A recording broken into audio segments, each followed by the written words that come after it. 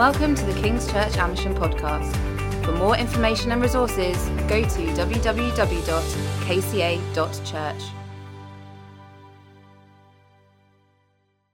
But anyway, great to be with you. It really is. And I think about your church more than many of the churches that I go to.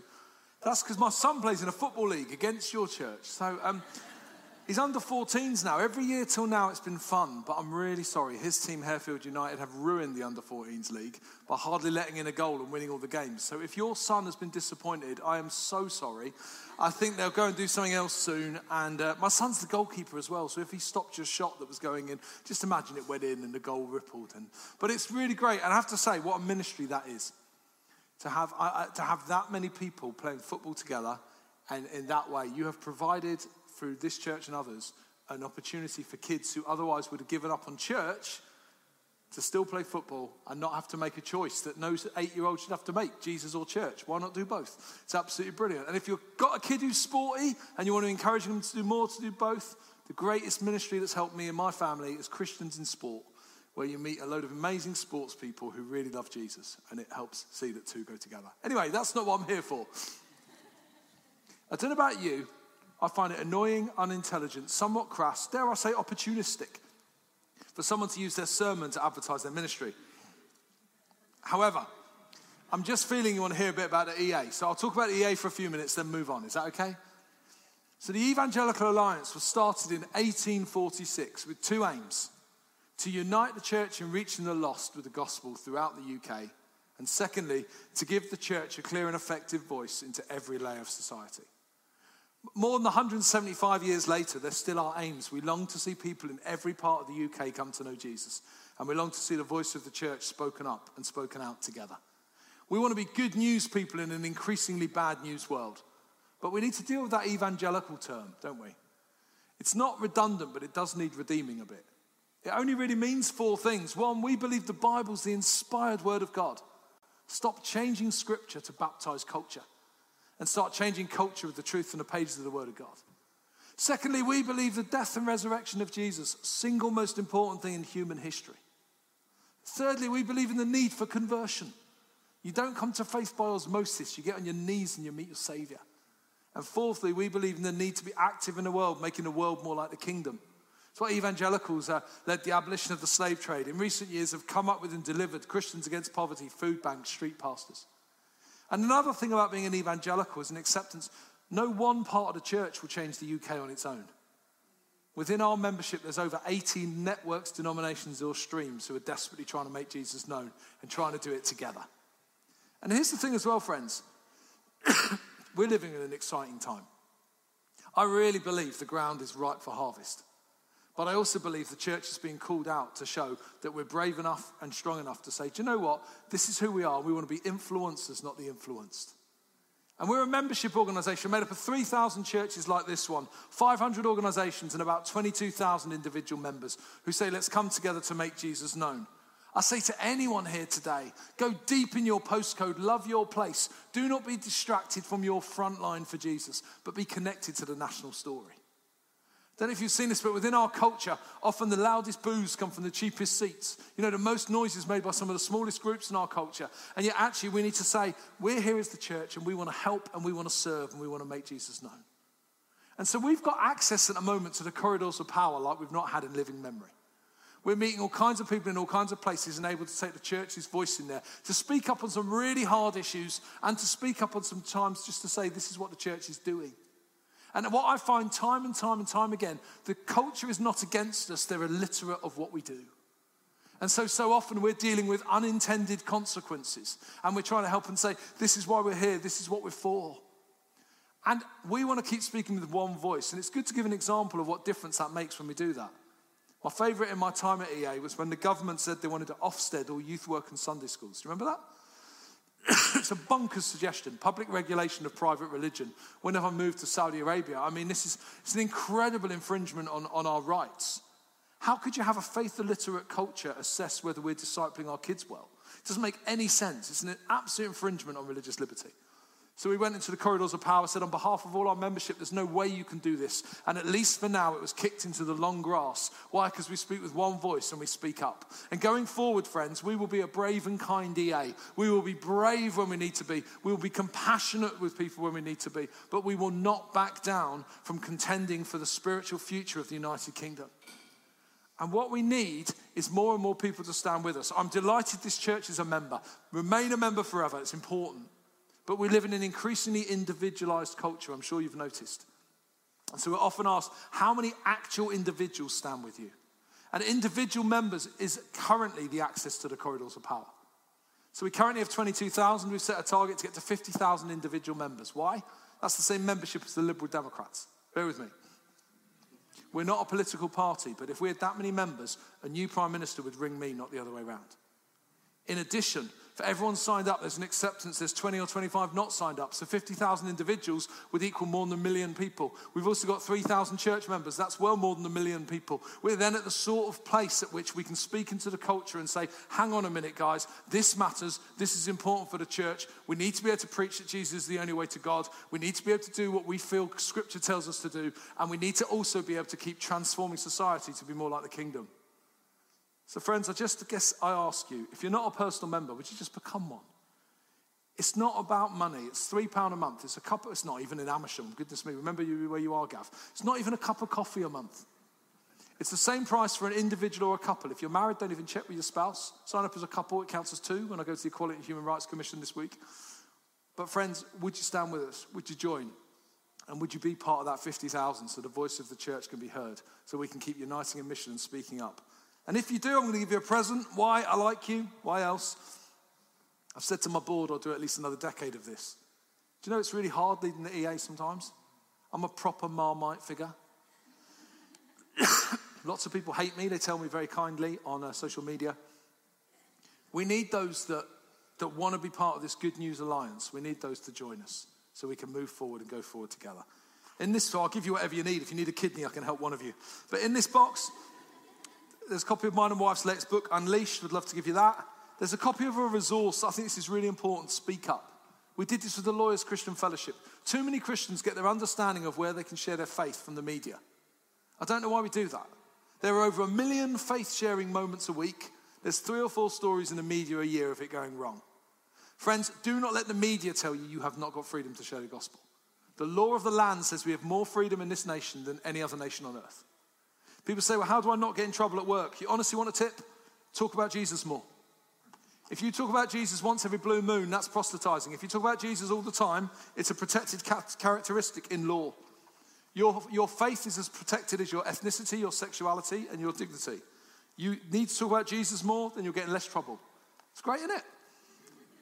Finally, in this box, I've got this. If this doesn't swing the deal, I'm out of ideas. It's an EA keyring. Bear with me. This bit at the top's got our logo on. It's a fake detachable quid. In our increasingly cashless society, when you need a supermarket trolley, happy days. When you need a locker at the gym, you'll be grateful you joined the EA. All I ask is each time you use yours, would you pray the 3 things I pray each time I use mine? I pray that the church would be united in this nation. I pray that the voice of the church would be heard effectively in the corridors of power. And I pray that together we'd make Jesus known. Let's pray, shall we? Lord, I pray you'd forgive me for overselling in your house. But you know how pure the motive is, even if the method is perhaps a tad South London. But Lord, as we look to the years ahead, we just pray your church would be united. We pray that we would be one, as you prayed in John 17, that the world might see and the world might come to know you.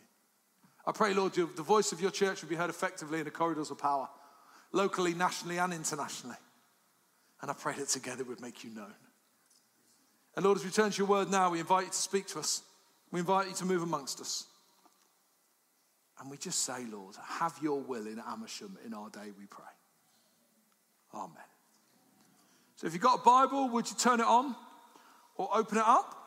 We're going to Acts 28. If it's any help, it's page 965 in my Bible. And we're going to go, I'm going to speak from most of the passage, but we'll just read the last few verses from verse 28. Therefore, I want you to know that God's salvation has been sent to the Gentiles, and they will listen. For 2 whole years, Paul stayed there in his own rented house and welcomed all who came to see him. He proclaimed the kingdom of God and taught about the Lord Jesus Christ with all boldness and without hindrance. I think too often we misunderstand what we're here for. We have the wrong information, leads us to the wrong conclusion. If you have the wrong information, you can get yourself into trouble, can't you? I live in northwest London, a place called Northwood, just a few stops down the Met Line, and therefore I don't need a car most of the week. I need a car on a Sunday when I go to preach somewhere. So I hire a car every Sunday. That's just for context. We go to Europe Car, we hire a Corsa, and yet they give me the best they have, which occasionally isn't nice. Other times it's very embarrassing when you park a 80 grand yellow Mercedes about 9 streets away from a church, so they don't think you're sort of preaching prosperity. But anyway, completely different issue. Today it's a Skoda, so that's okay. But that's just for context. And I was driving to Birmingham to preach, and I stopped at the Warwick services for a coffee. I went and I got my coffee. I got back to the car. I went to reverse the car when a big white police van with blue flashing lights pulled up behind me to stop me reversing. 2 coppers got out of the van, whacked on the front window, told me to get out where they could see my hands. I got out of the car. They said, "Where did you get this stolen car from?" I said, "Europe Car." They said, "Where are you going?" I said, "To preach in Birmingham." Now, I had the paperwork, and as you can see, I dressed like a history teacher on a Sunday morning, so I don't look too threatening. We diffused the situation. Then I asked them what had happened. They said it had been falsely marked as stolen on the national database. 4 ANPR cameras had gone off between my home in Northwood and the Warwick services.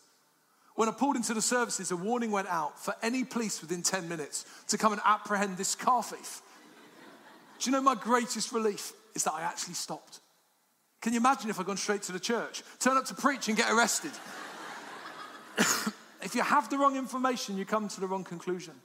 Now, you're doing a Make Disciples series, and I think the wrong information on making disciples sometimes is that it's about me and my discipleship and not actually about me and reaching other people and making disciples beyond myself. It's about multiplication and addition, and it's about working with those outside of the church. And I think for too long, we have believed it's the work of someone else to reach the lost. We've over-professionalized evangelism. I don't know if you've noticed this, but we thought larger than life, in your face, big mouth, storytelling communicators. I can't imagine the type. And we have thought they are the kind of person. They will do it. But I tell you what, friends, any Christian with a pulse is part of the Lord's plan for disciple making. It's part of the Lord's plan in this moment. Chapter 27 ends with Paul reassuring people they'll be safe. And God gets Paul safely to Rome, paves the way for the gospel to go forth in the most influential city in the empire. And I just wonder, do we have the faith that God wants to do this with us today? You know, Acts is the only book in the Bible that ends really abruptly. Other books end neatly, it ends abruptly. It's got no confident or clear finish. And that's deliberate, because Acts isn't finished. The book of Acts finished at 28, but Acts 29 has been written by the church ever since. It's a really long chapter, by the way. But we are part of writing Acts 29 today, continuing the work. It won't be concluded until he returns. It continues till the Lord comes back for his people. But friends, in our day, that means we need to be the missionaries. We need to be those in full-time Christian service. This is not about who works for church or this or that. This is about if you love Jesus, then your life is full-time service for him. And therefore, we need to get on a limb for him and serve him in the places he puts us. And I think in this day, there's 3 things that matter to us from this. And the first is in the passage. We need to look wider. We need to look wider. I think there's a call in this day for all people. The Lord is after all people. Not just those that look, sound, and smell like us. He's after all people. Within our communities, he's not just after the people that we can easily reach. He's after all people. The Lord is after the lost. And the same God of the early church, the same God of the book of Acts, the same God of the current revival in China, that same God is here with us right now. And I think some of us need to extend our prophetic imaginations for what's possible in him, with him, and through him. And I also think we're living in a time where the Lord wants to break our hearts for people again. I was at the parliamentary prayer breakfast, which is not as exciting as it sounds, but a load of MPs and a load of vicar types gather in the House of Commons and pray, and that's great. And I was at the last one, and I was with a few MPs and stuff, but on my table I was next to an Iranian pastor. He's fled here, come here with asylum, because his life was under threat, because he was leading too many people to Jesus in Iran. Iran is the fastest growing church in the world, by the way. You know, whenever we think we're under pressure, just look at where the church is growing and you think, wow, okay. And I was talking to him and he said, what can I pray for you? I said, could you just pray we'd see that kind of church growth here without the persecution? So he starts to pray in Farsi. And a few lines in, he starts to weep. His instinct when praying over the UK is to weep. I'm so deeply challenged at that moment because if I'm honest, I'm broken for the UK. But when did I last fall to my knees and just weep over those who don't know Jesus? 5 days later, I'm at a church leaders gathering I'm speaking at. And there's a Ukrainian church leader there. If you're over 55 in Ukraine and you're a church leader, you're allowed a week out a year for spiritual retreat. He'd come to this conference. He starts explaining to me that war is good for church growth. His church was under 100 before the war. It's now over 1,000. He says, what can I pray for you? I said, can you pray that we would see that kind of growth without the need for a war? He starts to pray in Ukrainian. After a few lines, he starts to weep too. Friends, I was so broken that week. So it's like the Lord was reminding me, we need to weep over those who don't yet know him. We need to start with compassion. We need to get a wider vision of who the Lord wants to lead to himself by weeping over those who don't yet know him. You know, right now, life is hard for everyone. But can you imagine not having Jesus? The secular narratives aren't working, by the way. All the things we were told to put our faith in and would work out, every secular narrative has never felt as thin as it does at the moment. And yet the depth of the Jesus story has never changed. And so right now, friends, I think we need to ask the Lord, break my heart for those who don't know you. Break my heart for what it would mean to be a sheep without a shepherd in this moment. Throughout the book of Acts, the Holy Spirit has empowered the church to spread the word. And they've seen a geographical spreading. Jerusalem to Judea, Samaria to Rome, basically the ends of the earth in their minds. And from there, it continues to spread rapidly in the coming centuries as the Acts 29 church lives out. And it's in unexpected places. I think part of going wider is asking the Lord, where do you want to use me? Not, Lord, can you use me where I am? Where do you want to use me? Where do you want to place me? What do you want to do? My experience of walking closely with the Lord is he is full of surprises. He takes you to places. You know, I love the story of Philip and the Ethiopian eunuch. Do you love that in Acts 8? At the start of it, he's ministering in Samaria. And I saw new wine advertising here earlier. New wine's great. My wife Anne and I ran the youth work there for 10 years. It's a brilliant thing. But Samaria in Acts 8 is new wine on acid. It is greater than any conference you've ever been to. There are exorcisms, healings, salvations. It is the place. If you need to raise money, if you want to make people aware of what you're doing, you send your TikTok videos from Samaria and everyone will get very excited. But Philip gets told by the Lord, go from Samaria to the desert to meet a eunuch on his own. Makes no sense. But the Lord sees things here, we see things here. And so Philip goes to the desert, leads the eunuch to Jesus. The eunuch becomes the first person to take the gospel to Africa, the most on fire continent for the Lord today. Friends, if we want God to do things wider, we're going to have to trust him that he's got a better plan than we have. But also, we mustn't listen to all the loud voices around us. There's loads of loud voices around us that will stop us, that will tell us to do less or do it different. William Booth was the founder of the Salvation Army. He was ministering in London and he felt really broken for the street people, as he called them, the least, the last, and the lost, the broken people everyone had forgotten. He wanted to reach those people. He went to this large Christian gathering. Back in those days, the men and women sat separately. The women were upstairs on the balcony, the men were downstairs. He went to the front to speak to the bishop. He told the bishop what he'd been feeling. He asked to be commissioned to go and work with the least, the last, and the lost. The bishop said in front of everyone, no. You are not to waste your gifting and intellect on the lost and the least. You are made for better. You are to use your gifting on the gifted people, not the least. No. Booth turns around, tail between his legs, not knowing what to do. He's given up. Then Catherine Booth breaks all the rules. She's not even supposed to speak in that hall. She comes to the front of the balcony. She shouts over the front, William, stop listening to men and start listening to God. If God's telling you to do this, I will go with you. I am for you, and we will go together. This isn't enough for William. He doesn't move, so Catherine really breaks the rules. She comes downstairs. She goes into the men's section. She grabs William by the arm, drags him out the front of the building, and they start the Salvation Army. Friends, sometimes we've got to look wider, and it involves not listening to the naysayers and those others around us, but actually listening to the Lord and what he has for us. And sometimes to do something really exciting, all you need is someone else crazy enough to say, yeah, I'll go with you. Or, yeah, I'll pray for you. Might this, Lord, in your name, might this be a church where people do outrageous things for your kingdom and someone else is crazy enough to say, I've got your back, I'll go with you, because we want to look wider. But then secondly, we really do need to be bolder in our day. I don't want to go into detail about this, but last year, the Church of England were wanting to change all kinds of rules and laws around for various things that didn't seem to help with Scripture, and it was very unhelpful what that would mean for the rest of the church.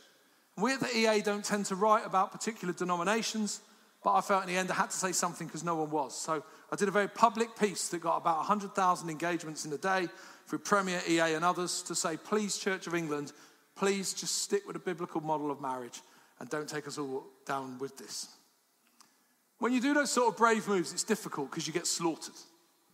So I got 500 to 600 messages of hate that day on social media. People praying all kinds of things over my children. Or my favourite one to use in training of others, at Gavin Calver, you are the scum of the earth and are going to burn in hell. Hashtag love wins. And I remember that night, I was in my lounge with my wife Anne, and we just sat about, and I was feeling sorry for myself. And Anne is lovely, she's godly, she's kind, she's pastoral, she's compassionate to everyone but me. And she sits there and she tells me to stop being pathetic and to pull myself together. She says, your brothers and sisters are losing their lives for having a Bible on the other side of the world. And you're scared of a few secular humanists. Sort yourself out. And actually, friends, I do think we need a perspective check, really. Because when we think of what it means to be brave, it's not that big a deal.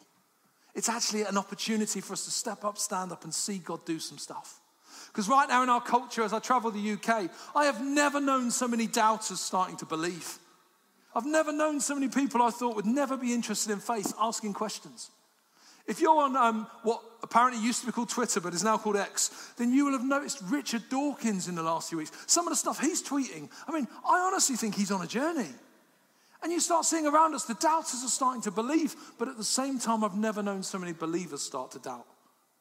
And we as the people of God need to be bold enough to say, do you know what? Life might be hard, but I turn my eyes upon Jesus. I look full in his wonderful face. And then the things of the earth look strangely dim in the light of his glory and grace.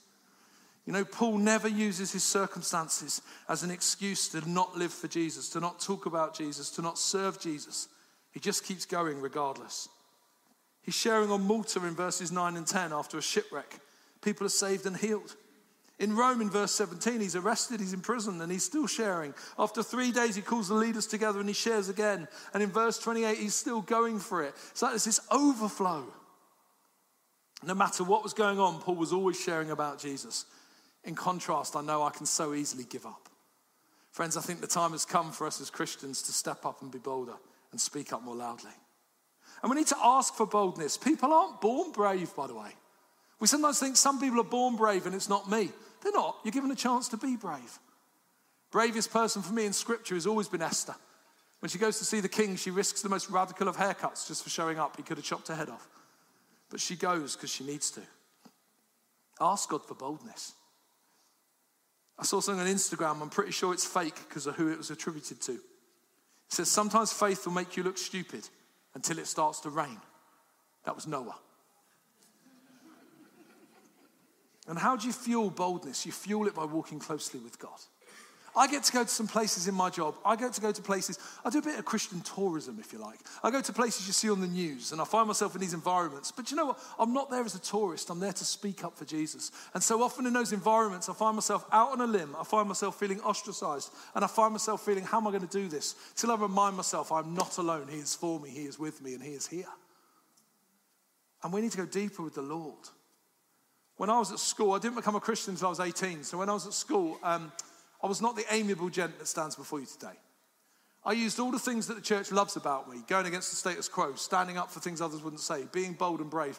I used all of those unredeemed to cause problems. You know, God takes what you have in your locker and uses it for his glory. But if you choose to use it not for his glory, you get into trouble. So at school, I had an interesting time. Princess Margaret was coming to my school to open a new building. Me and the two other kids that got in the most trouble got invited to the head teacher's study. We went in and he said, we would like you three to welcome Princess Margaret to the school. We couldn't believe it. We were the least likely. What an honor, what a privilege. We were told a teacher was going to take us into the back car park so that the locals didn't realize she was coming, and we had to discreetly welcome her to the school. We were so happy. We were well behaved. We even wore our ties that day. We were so excited. After an hour and a half, she hadn't come. So I said to the teacher, "Where's Princess Margaret? When's she come in?" The teacher said, "Princess Margaret has been to the school, opened the building, and gone again." You were the three we thought were most likely to disrupt the visit. So we put you here to be out of the way. Friends, I know some of you are laughing at my pain. When you're one of only 3 people in a school who's considered not worthy of meeting a royal, that says a lot about how people view you. In contrast, Tim Keller says, only a child can wake up a king at 3 a.m. and ask for a glass of water. We have that access to the King of Kings. Friends, we have the access to the living God. Go deeper with Jesus. Love the Lord more. All the things that are out of fashion, holiness, spiritual disciplines, take them up. Go deeper. Love the Lord more. Your boldness is fueled by your walk with Jesus. That allows us to be bolder and to look wider. And then finally, we need to look fuller. We need to look fuller. Paul's bitten by a viper. Sometimes you read stuff in the Bible, right? And you think, yeah, that's fine. No, hang on. This is like a cobra in the car park biting you after church. Nothing happens. It's a big deal, isn't it? It's a big deal. Someone gets bitten by a cobra in the car park, you're going to be like calling an ambulance. Paul should be seriously ill from it. He could even die. But God intervenes to show these people his power and bring about his purposes. Off the back of this, people are approaching Paul. Many are healed, many come to faith. It's a critical element in the gospel going to Rome and the ends of the earth. God was making sure that what went forth was not just words, but words, works, and wonders. You know, I've been sharing the gospel in the UK for years, and I've been asked so many times, what's more important, words or works? No one ever says what's more important, words or wonders. And actually, we mustn't forget we've got the Spirit available, and we've got the wonders in our hands. Smith Wigglesworth, you know the guy people know about from history, used to punch people to get rid of their stomach aches. He would fail every single safeguarding policy anyone's ever written. They said when he walked into the room, people would fall over. They'd be convicted by the presence of God he carried into the room. If that's available to Smith Wigglesworth, it's available to you and I too. Going forward, I think we need a fuller gospel as we seek to make disciples. Firstly, words. Words matter. There's that powerful image here. Paul as a prisoner, declaring the gospel unhindered. I actually feel sorry for any guards who guarded anyone in the early church. Because prison guards were a captive audience, weren't they? But the early church were unhindered. They kept sharing. We must remember we've got something to share. I thank the Lord for a reverse mission, which is missionaries coming from around the world to the UK. We sent them for long enough, we're receiving them. And a friend of mine came as a reverse missionary from Uganda. He'd never been to the UK before, never been on a plane before. He arrives at Heathrow Airport, gets his bags, he's got a decision to make he's never made in his life. Something to declare or nothing to declare. So he goes through something to declare. And he says, I declare that Jesus Christ is the Son of God, and by believing you'll have life. The guy at customs looks at him like, what? He says, I declare that Jesus died for you. And they let him in. Friends, we mustn't forget we've got something to declare. Words matter, but so do works.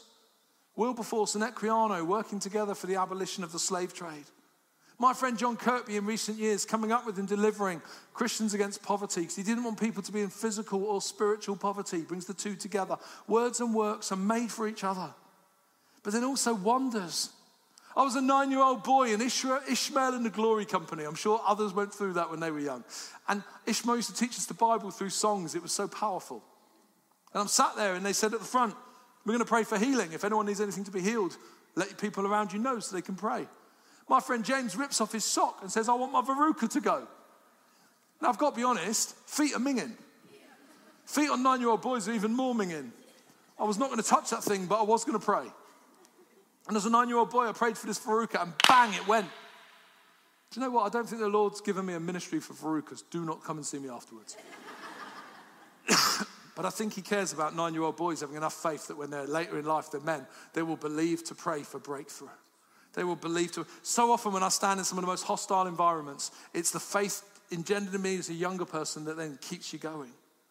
I remember in my days of youth work, I worked for Youth for Christ for years, we'd pray for self-harm scars and see them go. Because the Lord would say, you are worth more than that. And he'd restore people. It was amazing. But none of this stuff is foolproof. I helped coach my lads' football team. I referred to that earlier. And a few weeks ago, someone broke their leg on the other team. I ran over, asked permission, and prayed. And I was like, Lord, this would be amazing. Because I'm the only Christian coach, and my lad's the only Christian player in our team. This would be amazing. Lord, if you could do this now, this would be incredible. Absolutely nothing happened. And I was like, feeling like a bit of a fool, to be honest. In the weeks since, at least 9 or 10 conversations. Why was your first instinct to pray, not to ring an ambulance? Now, the bottom line is because 20 other people were ringing an ambulance, but also because I believe in Jesus. And I believe that Jesus can do immeasurably more than I could ask or imagine. And so I'd rather be praying and see nothing than not bother trying. And I think the time has come for the church to say, I've got words, I'm going to share them. I've got works, I'm going to bring them. And there's wonders available, we're going to pray. You see, we're called in our day to be a witnessing people, looking wider, bolder, and fuller. We're the Acts 29 church playing our part and continuing the story. We stand on the shoulders of giants before we hand something on to those who come after us afterwards. But in our day, let's be the most effective and the most in love with Jesus we can be. Let's play our part. When I last came here, I talked about Talking Jesus research that we'd done, which is the biggest research into what non-Christians think about church and Jesus. And it found that 1 in 5 non-Christians want a conversation with a Christian friend about their faith. Disappointingly, they don't want to come to church, they don't want to go on a course, and they don't want to hear a sermon. They want a conversation with a friend. We redid that between my last visit and now, and it's gone up from 1 in 5 to 1 in 3. Because the low-level seeker spiritual temperature of the UK has nearly doubled because we've been through trauma and pain together. So people are desperately crying out to know of the hope you have. People around you are kind of like not sure where to turn or what to do. I don't know how you're a non-Christian at the moment. I don't know how it works. It's hard enough with Jesus. Can you imagine navigating all of this without the Rock of Ages, the unchanging one? We need to use that as a motivation to speak out and share the hope we have. Don't join in the conversation at the level you're pulled down to. Pull people up to a hopeful narrative. Hope is not a concept. Hope is a name. His name is Jesus. And right now, everyone around you is crying out for the hope that you have. And too often for some of us, we don't share that hope. Or we feel it make us look superior. No, they just want a conversation with a friend. Everyone is crying out to hear something hopeful in the midst of hopelessness. Hope is a name. His name is Jesus. This is the moment for the church. I've believed for years that a major move of God would come to the UK. I'm not saying we're in it, but I've never known the circumstances around us to be so open to it. What a moment this could be for us. I said earlier, I'm staying at EA for a decade. I was asked to do a plan, and here's basically how I see the next decade. I think the church needs to hold its nerve theologically. Don't faff about with the basics, just stay with that. But then go for it wholeheartedly in sharing the gospel. Do you know, I know people that are good at one of those. I know great theologians, don't know any non-Christians. I know people that want to share their faith but aren't sure about this stuff. Just hold the two together, go for it, and let's have a wider, bolder, and fuller outreach as we become disciples that make disciples. The church is facing an open goal in the culture. Let's not miss it. Now, you might say, I'm in pain. That's true. I don't trust anyone that doesn't walk with a limp. If you don't walk with a limp, you're either delusional or you live in Disneyland. We've all got pain. But I don't know about you, I want to limp to the lost. Making disciples. Sharing the hope I have. Because I limp with Jesus, not without him. And that changes everything. Let's pray, shall we? People's eyes are shut. They're not looking at you. But I really do think we have an opportunity in front of us. An opportunity to see many people come to know Jesus. We're after disciples, not decisions, by the way. A decision's easy. That takes a hand in the air, but it doesn't always last. A disciple takes 6 or 7 people working with people at different stages to lead them to maturity in Jesus. And I think we have an opportunity in front of us we've not had before. And I mentioned my struggles at school. Apart from PE, every school report said 3 words: could do better. Not even should, just could. And I wonder if for some of us, actually, it's our moment to say, Lord, help me do better as a witness for you. I'm sorry, Lord, for where I've thought it's someone else's job. Every Christian is a witness. And I'm going to own that for myself. Lord, help me, anoint me, equip me. Lord, I long to see breakthrough. Lord, I long to see hope restored for the prodigal I've prayed for years and we haven't seen anything. I long to see hope restored for my neighbours that I've asked and things haven't happened. Friends, you're in a new day. If you've been praying for something for years and you haven't seen the breakthrough, we're in a new day of breakthrough. The landscape is different now. Everything that everyone depends on is failing them. But in the midst of that is the story of hope in Jesus that changes everything. The people around you are not looking for a sermon or a church service or a course. They're looking for a friend who'll speak up and out and share hope with them. So I guess my question is, if you want to do better in your witnessing, you would love the Lord to equip you to do better in your witnessing. If you want to be a more effective witness for the Lord, if you want to make the most of this moment in front of us, I'd just love to pray for you. And if that's you today and you were just saying, Lord, please just help me do better as a witness for you. It's not about condemnation for what's not happened. It's about what could happen in the days ahead. I really believe we're living in the kind of days that could see a turnaround for the UK's spiritual temperature for forever. But it's not going to happen from platforms and big mouths. It's going to happen from a mass movement of Christians saying, I'm in, Lord, use me. So if that's you this morning and you'd love the Lord to equip and anoint you and you want to just say to him, Lord, I'm in, use me. Use me as a witness for you. I'd invite you just to stand if that's you this morning, because I want to pray for you.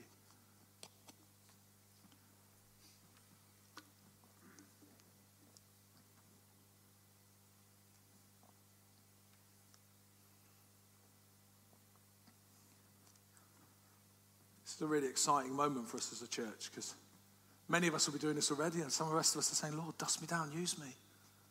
But I'm often thought as well about how much of a difference Jesus made in the world with the youth group. Youth group of 12, by the way. They were aged 15 to 22, the disciples. And one doubted him, one denied him, one betrayed him. So only 75% of them sort of kept on straight and narrow. But that youth group changed the world. And the enemy wants us to think we're individuals, but this is a team game. Sharing and witnessing has always been a team game, not a solo pursuit. And so if we can see this as a collective, as a church, we could be an unstoppable force for the kingdom. So where one person sees fruit, let's be sharing that with others and not being jealous or envious, but rejoicing. Where one person's in a struggle, let's be weeping together. But Kings, this needs to be a team effort, because together we can serve the Lord. So Lord Jesus, we just say, would you come and would you anoint us today? Would you come by your Spirit, Spirit of the living God, would you fall afresh on your people, we pray. Would you pour out now a spirit of boldness? Spirit of boldness, Lord, not of foolishness, but boldness. I pray, Lord, you'd give us a wider understanding of what you want to do. Forgive us, Lord, for the people we've ruled out of who you want to use us with. Give us a wider vision of what's possible, Lord. I pray we would stop listening to the loud voices around us and listen to your voice. If that means we go to a desert to meet a eunuch, okay. If that means that we start do something crazy like the booths, okay. If that means actually we keep doing what we're doing, but we listen to you over the voices of the crowd, help us, Lord. Lead us, Lord. And I pray, Lord, that we would share a fuller gospel. I pray there'd be moments, Lord, where we say, I will pray for you. And instead of saying that, we'll say, can I pray for you now? And you would do powerful things, Lord. I want to believe, Lord, on the streets of Amersham, we would see things that we've only read about happening in other parts of the world. I want to pray, Lord Jesus, that you would give us a bigger prophetic imagination for what you want to do. And you would use us, Lord. We thank you for those who helped us meet you. We long to be those for others. And I pray as a church you'd help us to celebrate different steps. Not just to celebrate the yes, I'm in, or whatever it might be. Help us to celebrate some of the heavy lifting that goes on in witnessing from some of the people that do a load of the toil and don't always get to see the glory. I pray, Lord, we would see the process as well as the moment. And for each of us as well, Lord, if our discipleship needs a bit of work, we just pray to be someone else that get alongside us and help us in that too. Would you lead us and guide us? I'm just going to invite Paul up to pray, because actually I'm not here next week, or I'm not planning to be. This is a bit of a moment for us as a church, a bit of a commissioning moment to say, let's go for this. Let's do this together. And let's believe, I still think let's take the opportunity, it's the start of the year still kind of. Let's believe that this year would be a year of disciple making for us as a church, like nothing we've seen before.